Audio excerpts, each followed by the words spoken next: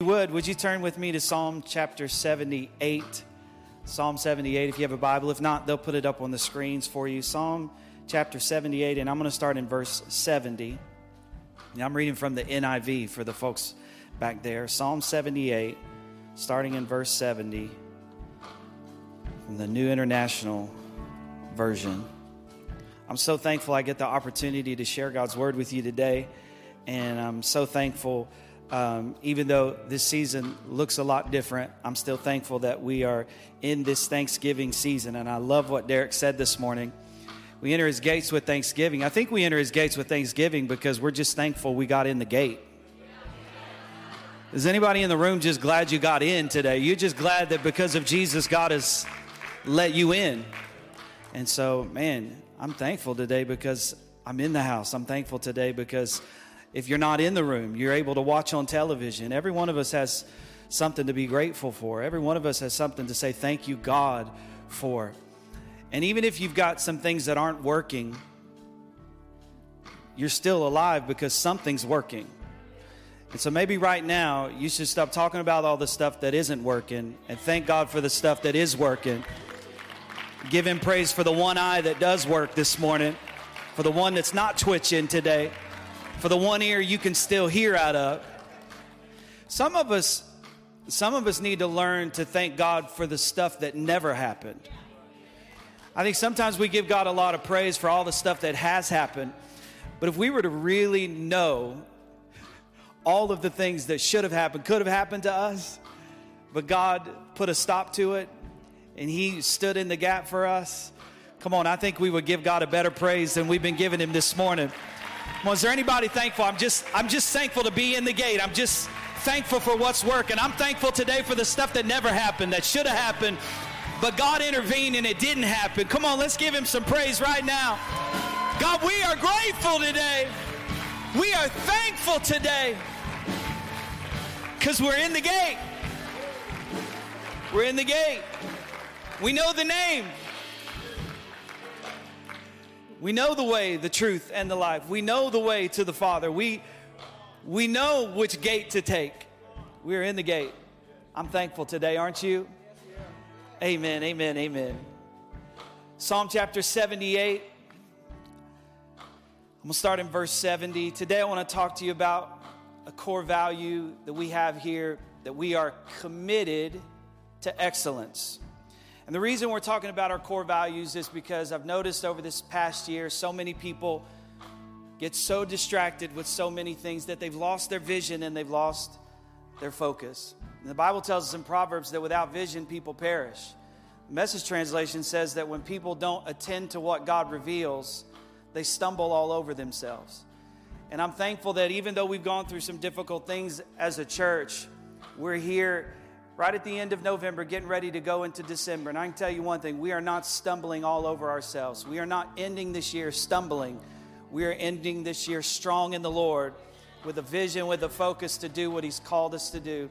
More determined than ever before to do what He's called us to do. Psalm chapter 78, verse 7, this is what the Bible says. It says, God, He chose David, His servant, and took him from the sheep pens.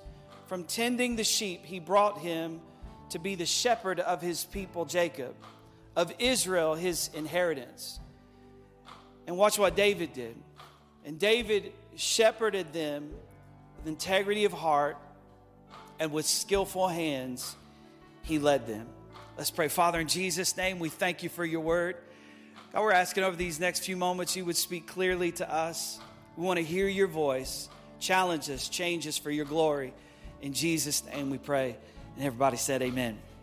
Amen. Thank you, worship team. Are you guys grateful for our worship team? I love them so much. So we're talking about this core value today, that we are committed to excellence. And the reason we are committed to excellence is because we believe excellence honors God and excellence serves others. Excellence doesn't just serve others, it's attractive to others. It draws people into the kingdom. They see it and they're mesmerized by it. And they want to know what makes you, what drives you to be excellent. It's the same thing that drove the Queen of Sheba and 1 Kings chapter 10 to come and see Solomon. She heard about his wisdom. And the Bible says that when she got there, she wasn't disappointed. As a matter of fact, when she got there, it actually exceeded her expectations. What if church could be a place? What if our lives could be a place? What if our homes could be a place when people heard about them and then when they showed up, you actually exceeded their expectation? What if you invited somebody to church and you said, man, my church is good, and they got there expecting one thing, but man, when they got there, we actually exceeded their expectation. Come on, somebody.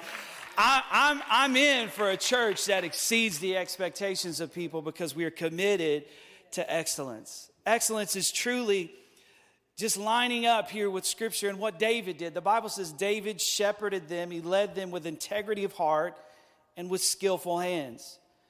Excellence is that. Excellence is integrity of heart and skillful hands. Excellence is a commitment to be our best. Excellence, by the way, is not a gift that God gives us. It is a choice that we make. It's what we decide to do with what God gives us. Can somebody say amen? And really, biblical excellence is always about helping other people. You see, the best motivation for doing your best, for giving your best, is the motivation that is not selfish, but it's always about helping others.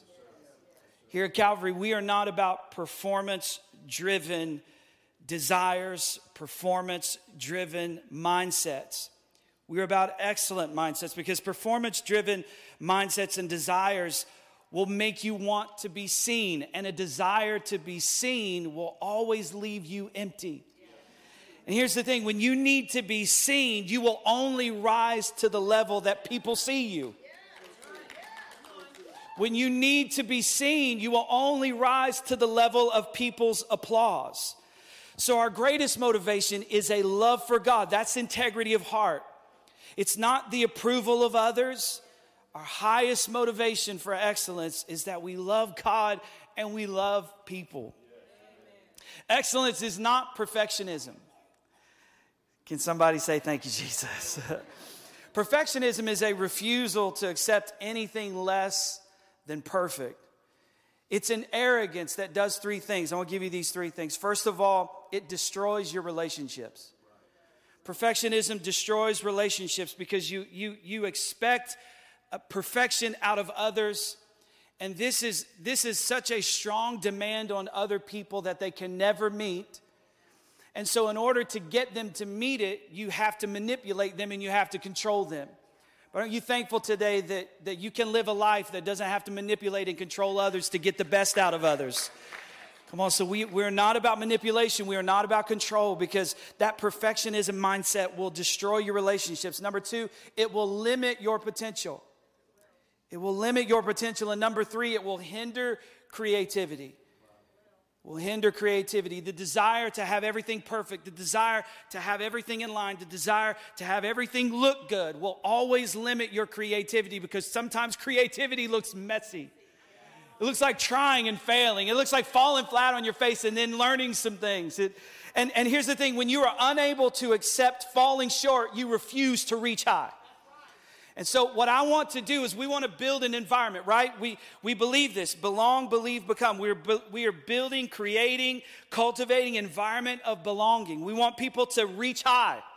So we have to help people understand, yes, we are after excellence, but we are not after perfectionism, because we don't want to hinder creativity. We want to be a church that's willing to fall short, to make some mistakes, to not get it right every time, to admit when we have failed.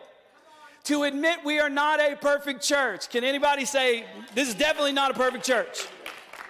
One of the best things you could say about us is that we are not perfect.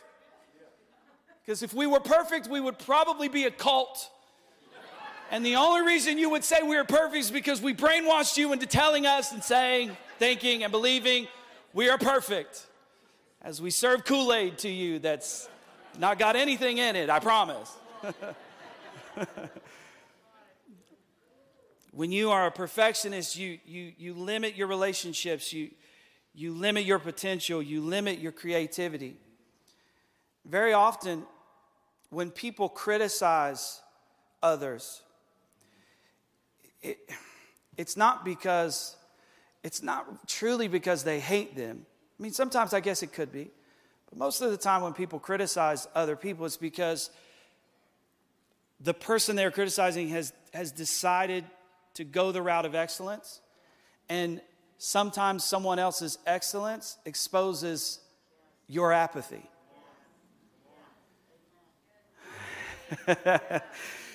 That's why in Mark chapter 10, there's a story of a blind man named Bartimaeus. The Bible says that he really wanted to get his sight back. And so he heard Jesus was passing through.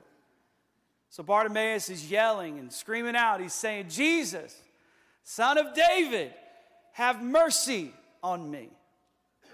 And everybody who's following Jesus is turning and looking at him weird. And some of them are looking at him and actually saying, hey, you need to tone it down. You don't need to bother Jesus like that.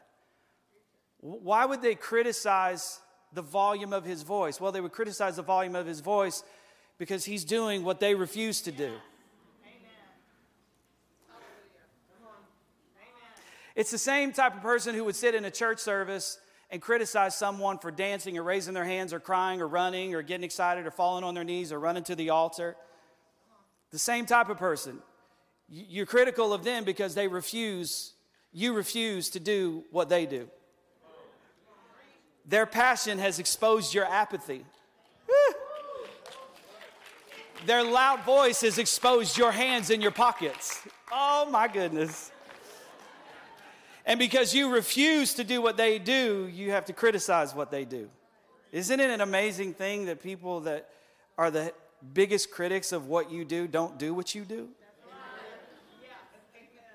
I thought I'd give you that. That's a free one today. I wasn't even planning on talking about that really long, because I really want to talk to you about how to stay committed to excellence. Remember, it's not a gift God gives.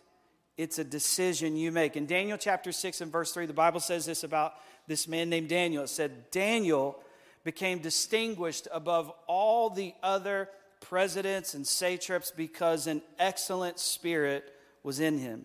And the king planned to set him over the whole kingdom. Excellence was a decision that Daniel made. Now watch this.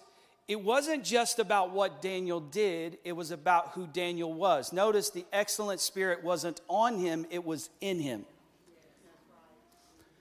When you make a decision that I'm going to do things with excellence, you make a choice about who you're going to be before you begin. So today I want to encourage you. This is not just about what you do, because God is more concerned about who you are becoming than what you are doing right now. He's more concerned about what people can't see than what people can see. God is a God who works on us and deals with us from the inside out. That's why when somebody gets saved, don't expect a whole lot at the beginning, because what God is doing is on the inside of them. Don't put high expectation on somebody who just came to Jesus. God's doing something on the inside of them. Don't expect them to show all of the fruits of repentance on day one. God is doing something on the inside of them, and fruit takes some time. It takes some time to see on the outside what God is doing on the inside. Can somebody say amen?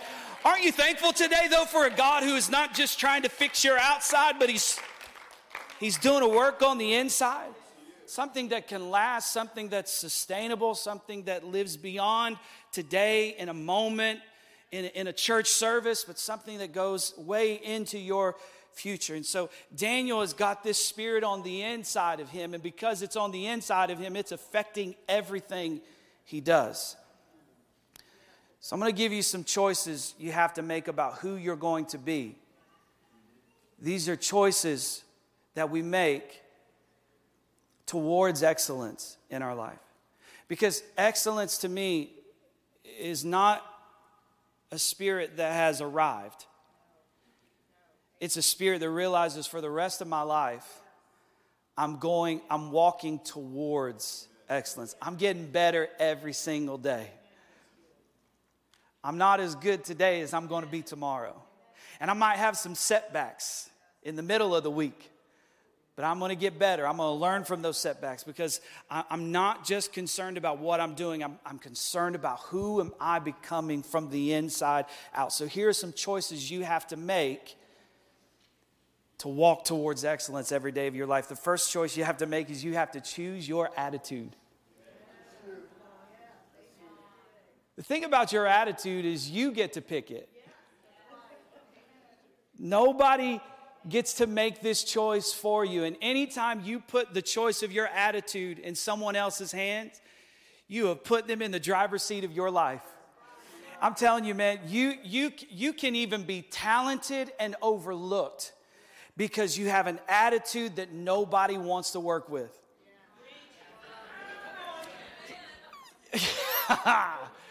I would rather have somebody with minimal talent and a great attitude than somebody with great talent and a bad attitude. And here's the thing about people that God chooses to use is he doesn't always choose the people with the most skill and talent. And some of us are spending a lot of time working on the stuff that God isn't even really concerned about, without first making the choice about who am I going to be as a person. Because I can have all the talent in the world and all the opportunities in the world keep passing me by because nobody can stand to be around my attitude. Praise the Lord. And here's the thing about your attitude.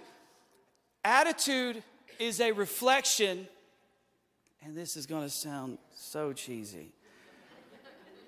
I didn't even want this to happen, but I just said reflection. Reflection wasn't in my notes, but rejection is in my notes. Oh, this is so cheesy. Attitude is a reflection of how you've handled rejection. Because every time you get rejected, you get wounded. Come on, admit it. Come on, admit it today. Like none of us are above or beyond being wounded by people's rejection. And the person in the room who says, I don't need anybody to like me, is the very person in the room who needs everybody. Believe me, I've been that person. I've actually stood up here and said, I don't need anybody to like me, when I wanted all of y'all to like me. I don't need anybody to like me, but what did they say about me on Instagram after church today? Oh, I know that world. I live in that world. But rejection wounds. Rejection wounds us. And rejection is not always a fatal blow. It's not always a fatal blow.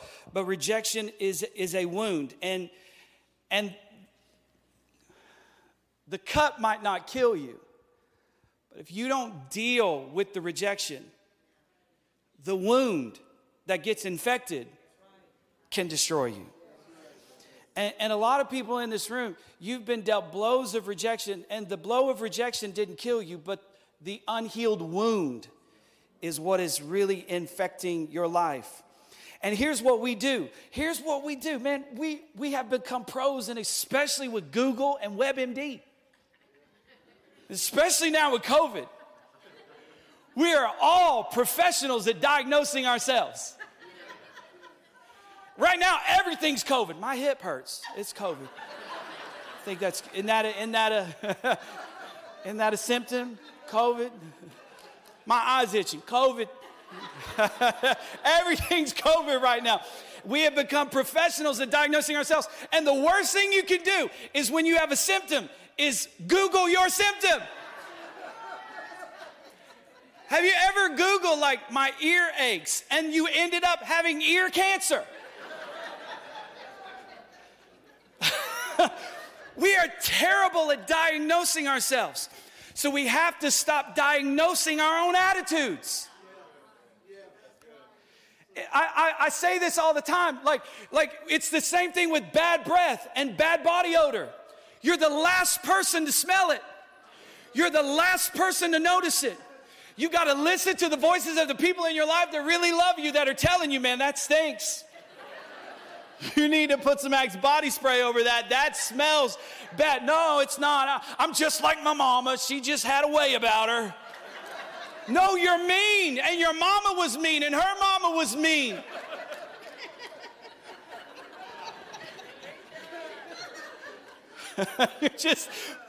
We are so terrible at diagnosing our own issues. That bad attitude, that inability to trust, your refusal to rest, that obsession you have to fix everything, the irrational desire to make everybody happy, wanting to run when things get difficult.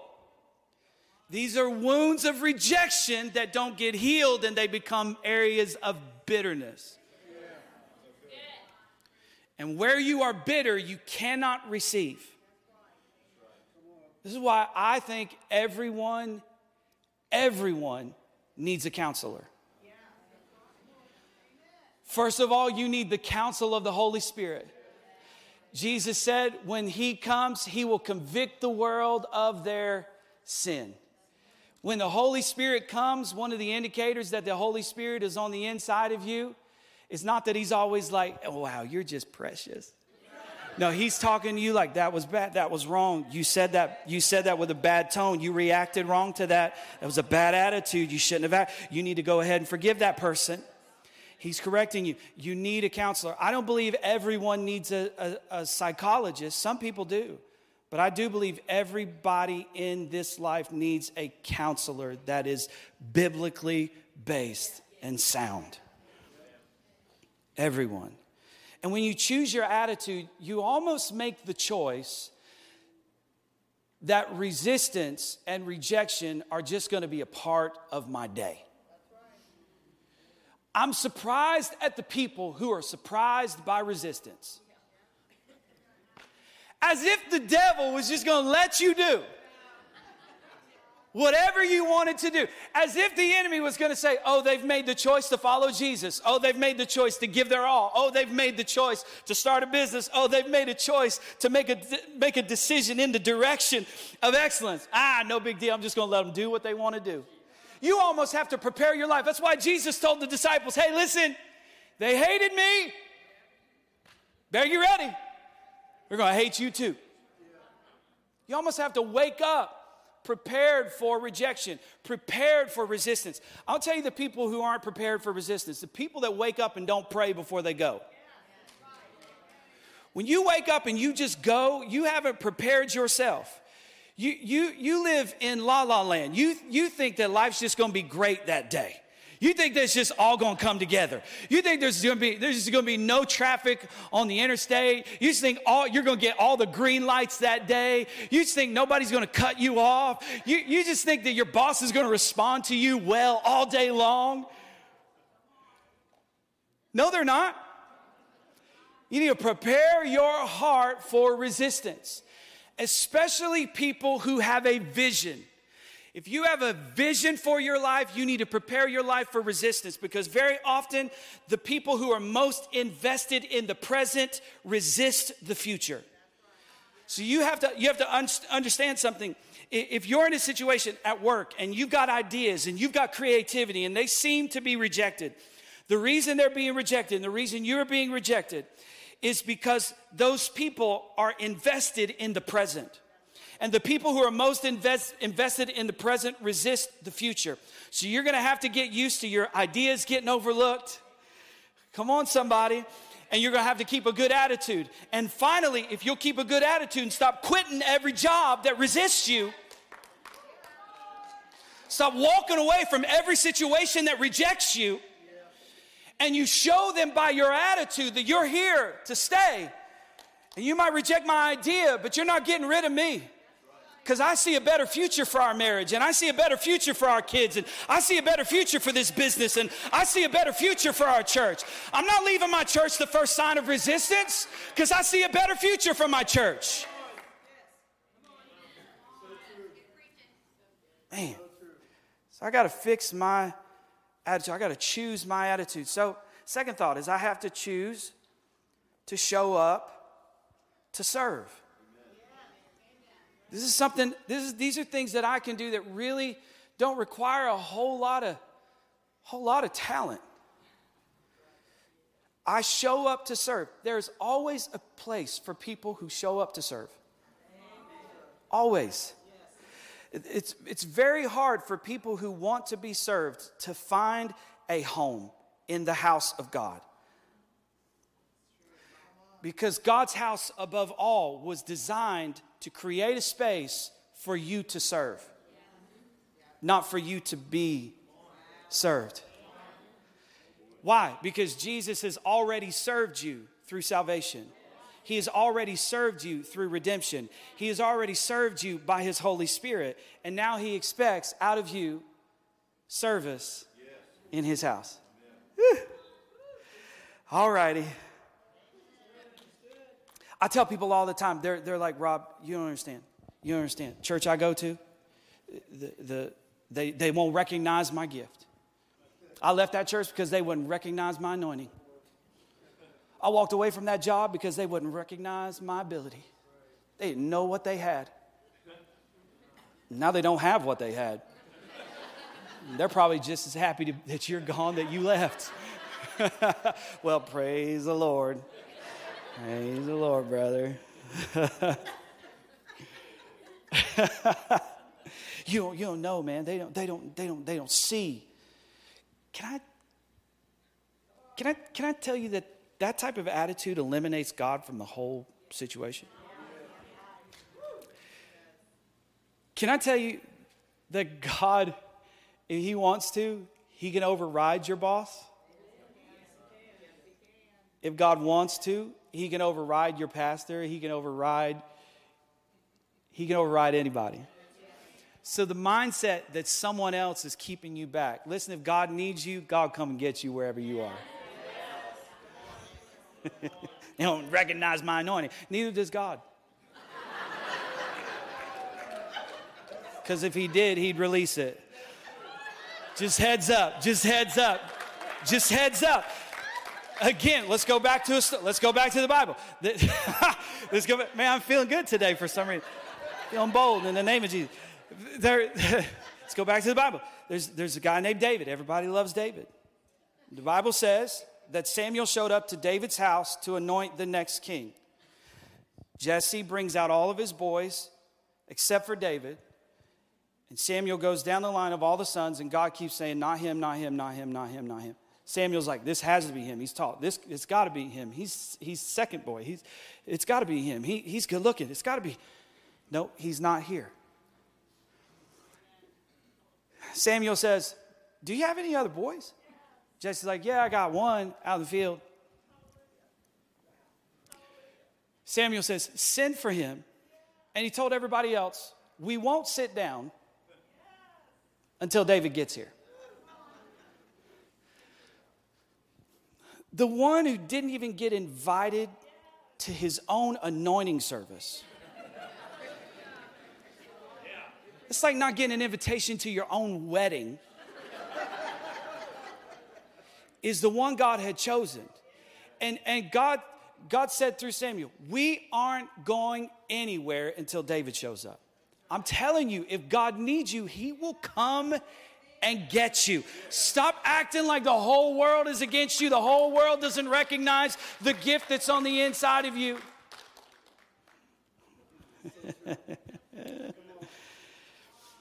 Okay. So I show up to serve. A lot of people tell me like, man, Rob, no doors are opening for me. Doors just, nobody will open a door for me. I can't open any doors. I went and got the education. I've got all the experience. But it seems as if everybody else is getting doors open but me. It seems like people with less experience are getting doors open and I'm not. It seems like people who've been on the job less than I have are getting the promotion. Can I tell you, most of the doors that you're going to need open in your life, you don't have the keys to. The people you serve will. And the problem for many people is the reason doors aren't opening is because you refuse to serve anybody other than yourself. You have to understand, churches are not built on the talent of a few people, but on the sacrifice of many. I am standing here today, not because I'm great. I'm standing here today because people who were here way before you ever met me gave everything they had to make this thing possible. Years ago, our church went through a financial crisis in the 90s, and I'll never forget, I was a little boy. The church was out of money, and my dad actually brought the bills from the church to an elders meeting. And he said, listen, we don't have it in the bank. We're going to have to take care of this ourselves. And I watched as, listen, these guys are not in the same place that they are now. This church was started, all of these families that are many of our elders that are in this church right now were 28, 29, 30 years old with young families. Businesses maybe, but they had just started. Nobody was making bank.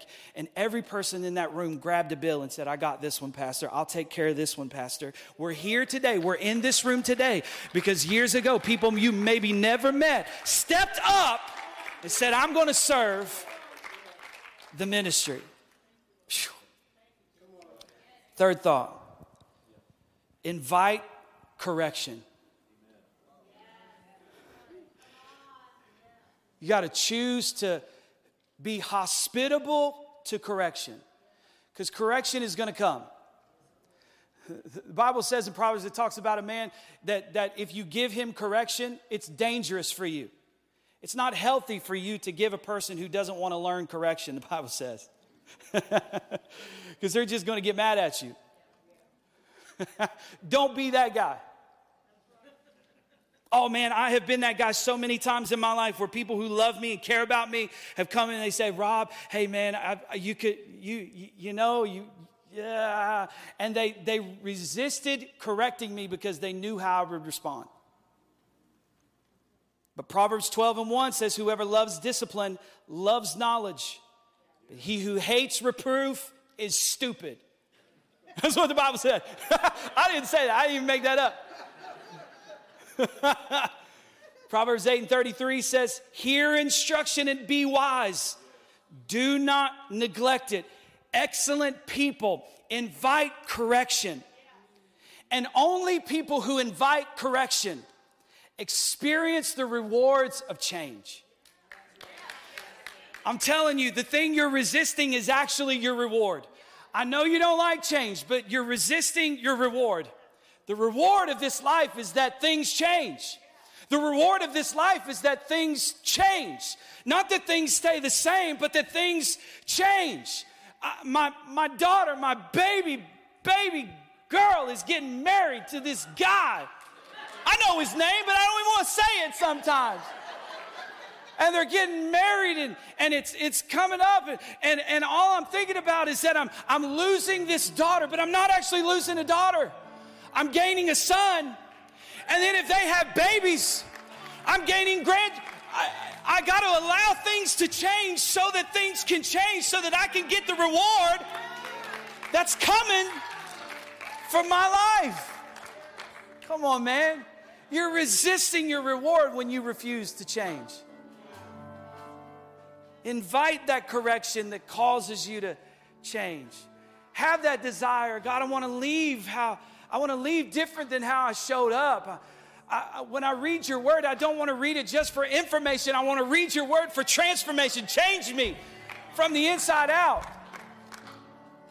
Invite correction. Let me give you this fourth thought. Train your focus. Train your focus. I want to tell you something. You and me, man, we cannot do everything well. We can do a few things well, but most of us in our lifetimes will only do one thing with excellence. Can't do it all. Someone told me one time, they said, Rob, you're going to have to decide. Are you going to be, and nothing against this restaurant, it's just the difference. Rob, are you going to be a Shoney's or are you going to be a Ruth's Chris? Shoney's has everything. You can get spaghetti on the same plate you put your ice cream on if you want to. Oh, man. Or you can be a Ruth's Chris. You can focus. You can focus. I can't do everything well. I can maybe do a few things well. but I'm probably only capable of doing one thing with excellence. Psalm 78, 72. Remember it said, and David shepherded them with integrity of heart and skillful hands. Listen, attitude is much more important than skill. Something I think we very often neglect in the church community is skill.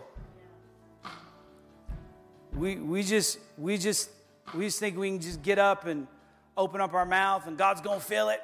I don't even have to prepare for Sunday morning. God will give me a word when I show up. No, don't live like that. Prepare like it all depends on you. Pray like it all depends on Him.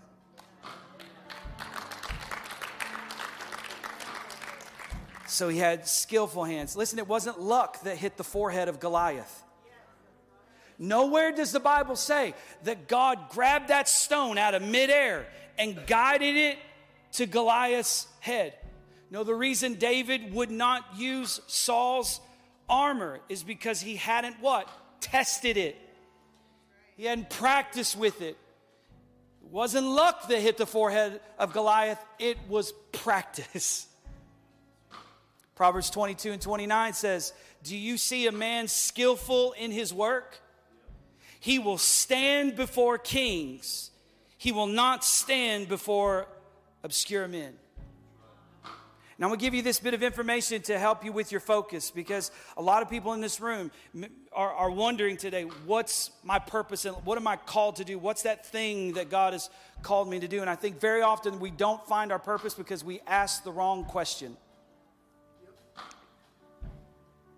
First of all, your life, your existence is the response to a problem. That means you are the answer to a question. So let me help you with this. You exist to answer a question. You exist to solve a problem. And most of our life is spent wondering, how can I get more stuff? That's the wrong question. How can I get more things? What can I do to get more stuff? What can I do for a job, for an occupation, to have the house I want, to have the car I want, to have the things I want? And we're asking the wrong question. We're asking for stuff instead of what answer do I have to a problem that someone else has? Promotion is connected with your ability to answer questions. Goliath wasn't just a giant. He was a problem that needed to be solved. And whoever solved the problem reaped the benefit of solving the problem. So you exist to solve problems. And most people spend their life pointing out problems. But it doesn't take anybody with any wisdom to see a problem. It takes someone with wisdom to fix problems. You were created not to see problems, but to fix problems. In 2 Chronicles chapter 1, God asked this man Solomon, he says to Solomon, he says, ask me whatever you want and I'll give it to you. $1 million? $10 million? Fame, fortune, notoriety, influence? He said, God, give me the wisdom and the knowledge I need to lead such a great people. And like we said before, Solomon's wisdom was so incredible that people from all over the world, the Bible says, desired an audience with Solomon. And the reason Sheba even came to see Solomon was to ask him questions. She needed answers. The world needs a solution. It's one thing to shout about the problem. In American culture, we are good about shouting at the problem.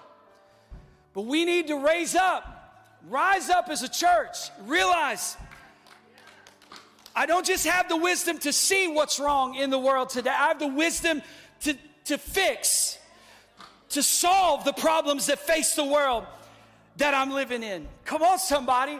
I've got the answer. I've got the wisdom.